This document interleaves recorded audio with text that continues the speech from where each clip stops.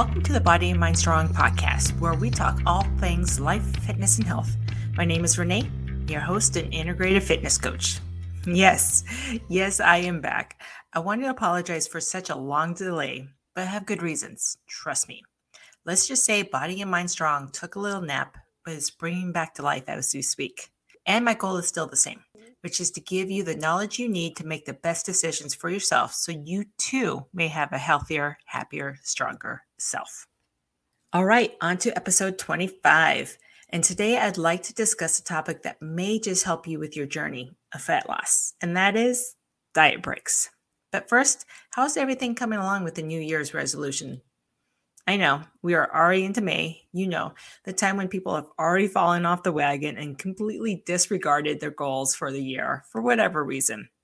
Well, if you listen to my podcast, The New Year's Resolution Solution, you know that each month you will review your goals for the year and see which one you can work on this month, as not all of them can be started right away. In addition, if you had a goal, like let's say fat loss, and you started losing weight, but after 6 weeks you went back to your old habit, so you just gave up?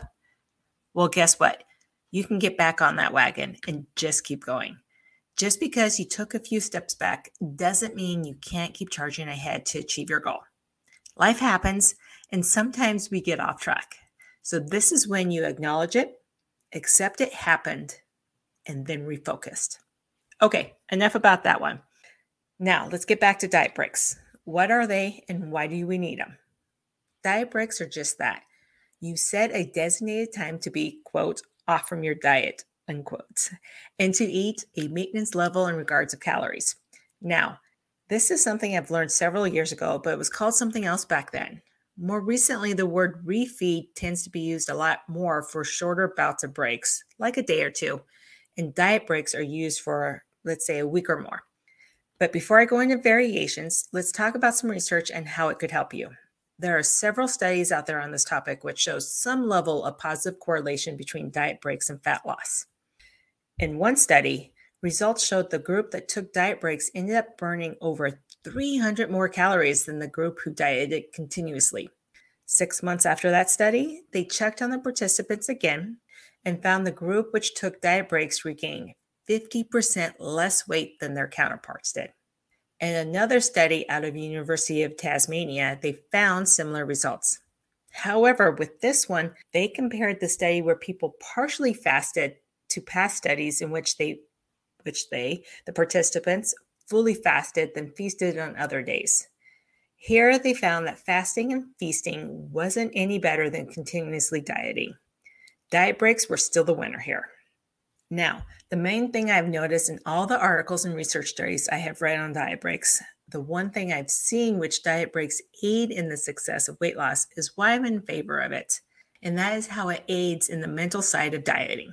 Let's face it, dieting is hard, and taking breaks helps with the managing of hunger and appetite. And it actually also reduces the struggles with food restraint and dietary inhibitions, which is basically the behavioral issue where one loses control over their eating, thus consuming large amounts of food. This just proves what I've said before on diets. Pretty much all diets work, but whether or not they are successful in the long run really depends on the behavior, your behavior. So what are diet breaks variations and which is best, you say? Well, for those who know me, you know the answer to this question in pretty much most health and fitness questions is, it depends. In the world of health and fitness, there is seldom a situation in which only one specific way is the best way for everyone. Our bodies and minds are different, and what works for one person may not work for the next. In regards to diet breaks, it really depends on what your goal is, or what they are, and what your struggles are. The variation to diet breaks depends on the time frame in which you want to spend in a deficit. You can either start with picking 2 days a week to be in maintenance, which leaves you 5 days in a deficit, i.e. do a refeed, or you can look at weeks at a time to be in either stage, like 3 weeks to be in a deficit and a week at maintenance, or you can do 2 weeks on and 2 weeks off. Besides looking at your personality and struggles, taking a look at your schedule may help you decide on a particular variation. For example, you have a vacation coming up or a holiday like Thanksgiving. You would diet for the few weeks leading up to it, then focus on being in maintenance during the week of or for a few days. Now, with all that said, I know there are some out there who can thrive on structure and are successful at continuously dieting. If this is the case, stick with what works for you. If you have tried a few things but are struggling with fat loss and would like some guidance, let me know. I would love to help you. You can find out more about me on my website, bodyandmindstrong.com. I also have a blog going on there as well, covering various topics. If you have any questions for me, please feel free to contact me at renee@bodyandmindstrong.com, or you can find me on Facebook, Instagram, and YouTube. I hope you found this information to be useful, and if so, please click the subscribe button. I would very much appreciate it. Now, stay tuned for more episodes on helping you create a healthier, happier, stronger life for yourself, and make sure you're doing at least one thing today that's going to get you one step closer to one of your goals. Have a great day.